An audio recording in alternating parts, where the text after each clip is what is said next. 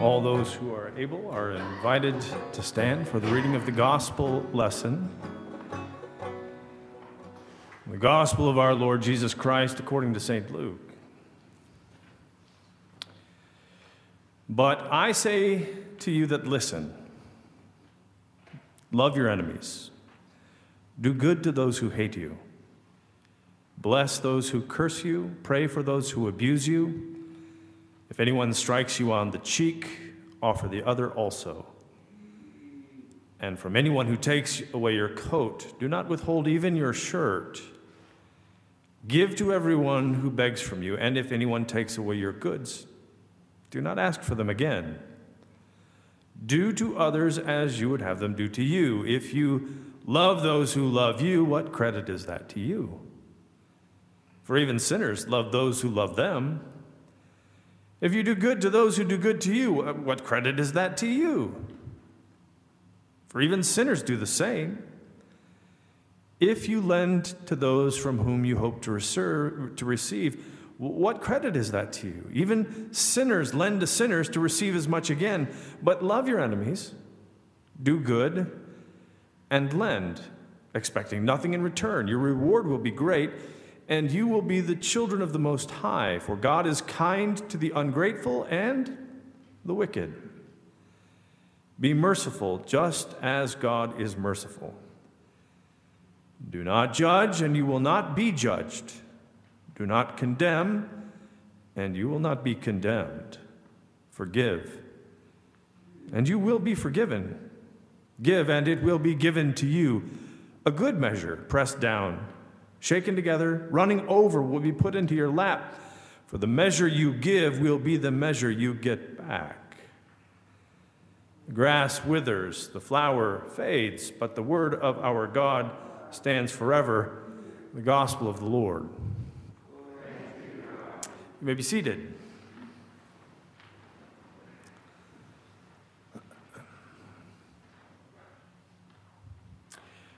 I am the oldest child in my family, which I've always borne with, I think, a special kind of grace. I took my responsibilities as the eldest very seriously, in particular, my duty to tell other people what to do. It was a heavy weight. I'm not going to lie. But if you ask my sister and brothers, I think they'll tell you that I bore up under that burden, always ready to help other people direct their lives and activities. These responsibilities became especially apparent when I was asked to babysit, which was, just let me say, a lot. I told everybody what to eat, when to go to bed, and if my mom had suggested we take some of our free time to clean up the house, I knew immediately upon whom to call to get the job done. Unfortunately, my siblings weren't always as enthusiastic about my role as the lord of the manor and chief order giver. In fact, they were often downright resentful and resistant. I'd say, look, you guys need to make sure that the dishwasher gets cleaned out, which I think was a perfectly reasonable request. But I was almost always met with some level of unbelievable obstinance. But they would say, well, why don't you do it? Now, see, I thought I exercised great patience by repeating slowly, clearly my reasoning. And I don't know to this day why my siblings never quite seemed to remember the answer. But every time I found myself explaining, well, because I told you to do it. Apparently, this very simple exercise in logic was still beyond their moral and intellectual capacity, because my sister and brothers would invariably respond by saying, so, you're not the boss of me. Now, I take it as a credit to my merciful and forbearing nature that all of my siblings survived their childhoods and are now semi-functional adults with jobs and families, fully formed ability to unload a dishwasher all by themselves. I regularly await their gratitude in the form of a heartfelt thank you note. I mean, it doesn't have to be a full-blown letter. I'm not a monster.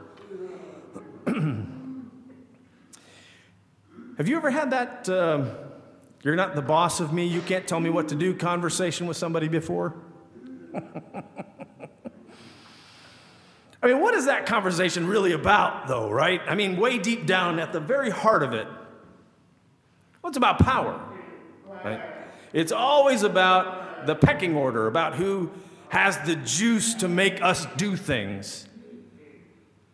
And when kids say you're not the boss of me, what they're really getting at is a reading of the world that assesses where everybody fits in the playground pecking order, right? You can't make me do anything because you don't have sufficient power to compel me to do it. But my assertions of power tend to be about my own decision-making authority, don't they? I'll shut up if I want to. I'll wear tennis shoes to the prom if I feel like it. I'll empty the dishwasher when I'm good and ready. See, so many of us go through life believing to one extent or another in our ability to choose our actions despite opposition from other people, especially those with less power than we have. And I say, I'm stubborn. You can't make me do something I don't want to do. But while I'm quick to say that you can't tell me what to do, I have to be honest about the fact that I don't always live that way. What do I mean by that? Well, I often live as though somebody else is calling the shots, determining how I act. I'm just more clever in how I speak about it. They talk about somebody yanking my chain, right? Or pushing my buttons. Which is to say, I sort of tacitly admit that there are people to whom I've given control of my actions. But I talk about it as though I had no power over what I do when somebody, gets a rise out of me. I'm powerless to respond otherwise, right? I mean, you know what I mean. Why did you hit your brother? Well, he called me Four Eyes. I mean, he knows I hate that. Why did you blow up at Elaine in the budget meeting? Well, she stole my parking place. I mean, I guess I was still a little irritated about it. Why did you think she was giving consent? Well, obviously, she was wearing that skirt and that, blouse, and couldn't really help myself. Why did you assume he had a gun? Well, he was a black man with his hand in his pocket. And I told him to show me his hands, but I didn't have a choice. See, Jesus knows. We let people tell us what to do all the time. That's what Jesus is concerned with in our passage this morning, our penchant for sort of relinquishing control of our actions to other people, as if we have no real power or agency in our lives. But Jesus isn't having it. He says, yeah, we do have a choice. We don't have any buttons that can be pushed without our implicit consent. There's no chain that can be jerked unless we allow it.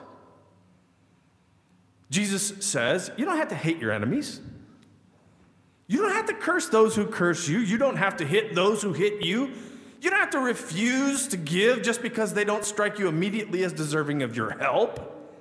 You don't have to love only those who love you. You don't have to do good only to those who do good to you. You got a choice. You're the boss of yourself when it comes to figuring out how to live in this world. Nobody can make you be someone you're not already prepared by your choices to be. Jesus says, Don't let your enemies call the shots. Just because they hate you doesn't mean you have to hate them back. If you react to them, you give them power over you that you don't have to give them.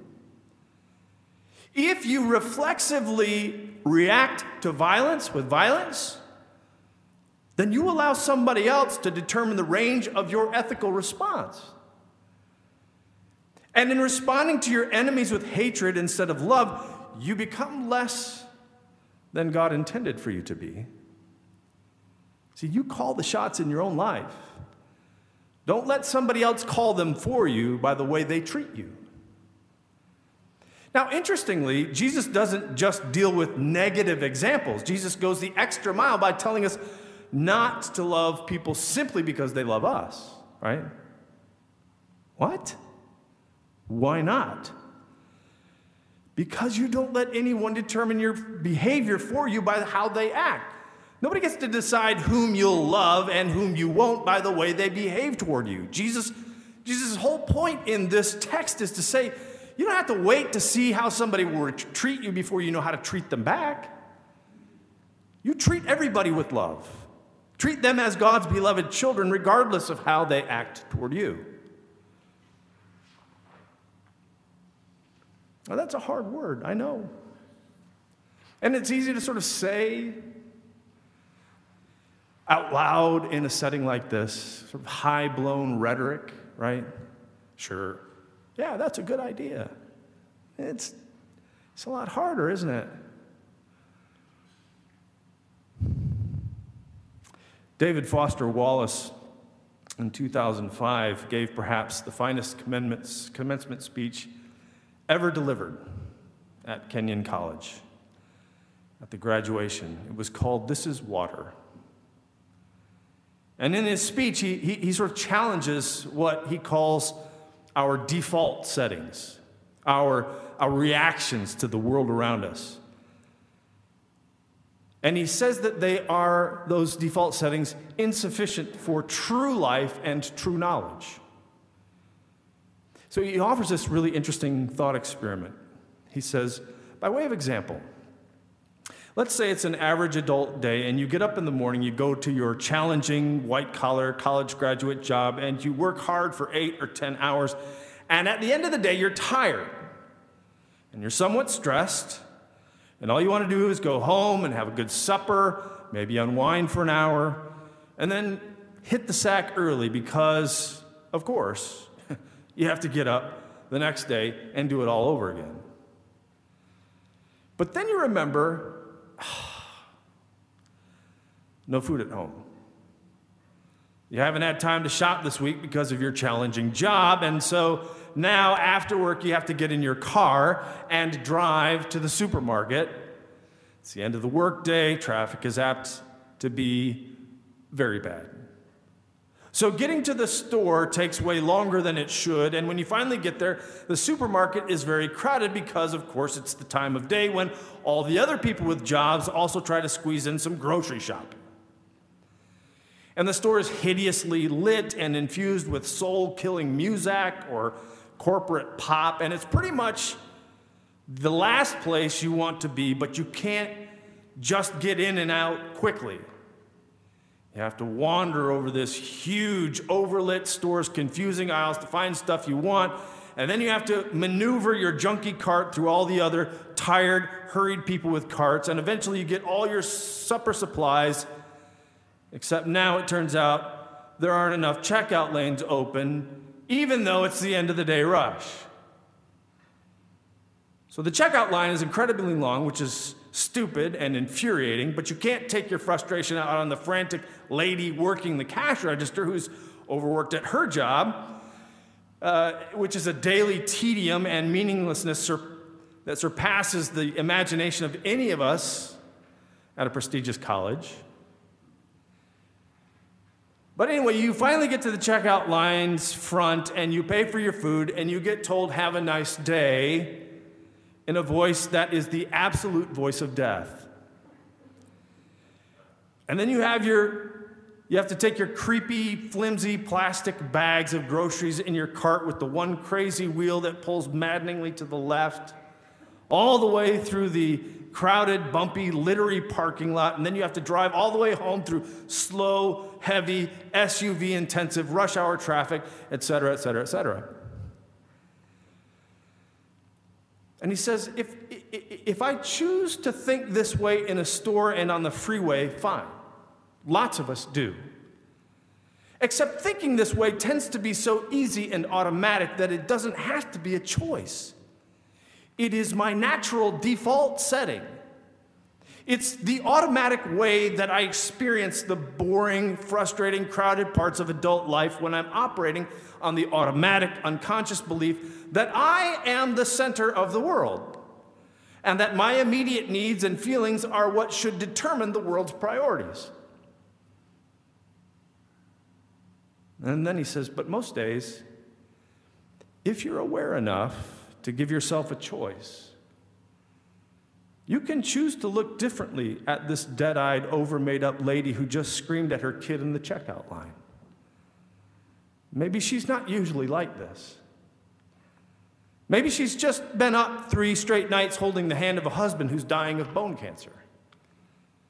Or maybe this very lady is the low-wage clerk at the motor vehicle department who just helped your spouse yesterday resolve a horrific, infuriating red tape problem through some small act of bureaucratic kindness. It just depends what you want to consider. If you're automatically sure that you know what reality is and you're operating on your own default setting, then you, like me, probably won't consider the possibilities that aren't annoying and miserable. But if you really know how to pay attention, then you know that there are other options. It will actually be within your power to experience a crowded, hot, slow, consumer hell type situation as not only meaningful, but sacred. On fire with the same force that made the stars, love, fellowship, the mystical oneness of all things deep down. But that's the point, isn't it? You get to choose how you view the world, to whom and what attention you'll give. Nobody's the boss of how you act, but you. No one can tell you what to do about the kind of love you offer to others. It's your choice. Jesus doesn't say, wait to see if you're judged before judging anybody else. Right? He says, do not judge, and you will not be judged. Jesus doesn't say, before you condemn anybody else, wait to see if somebody condemns you first. No, he says, do not condemn, and you will not be condemned. Jesus doesn't say, just hold back and see if they're going to forgive you first before you extend forgiveness to them. No, he says, forgive, and you will be forgiven. The whole you're not the boss of me thing is always about power, but here's the thing. You don't have to give yours away to somebody else.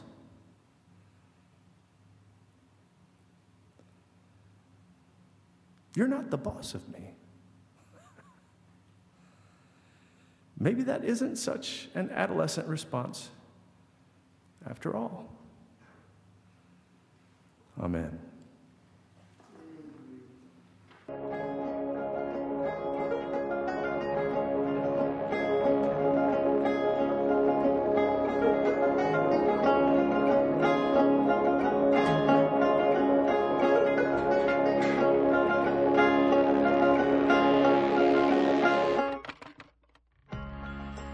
Thanks again for tuning in to the Douglas Boulevard Christian Church podcast. If you liked what you heard, please rate the podcast on iTunes, retweet the link, or just tell your friends. Godspeed until next time on the Douglas Boulevard Christian Church podcast.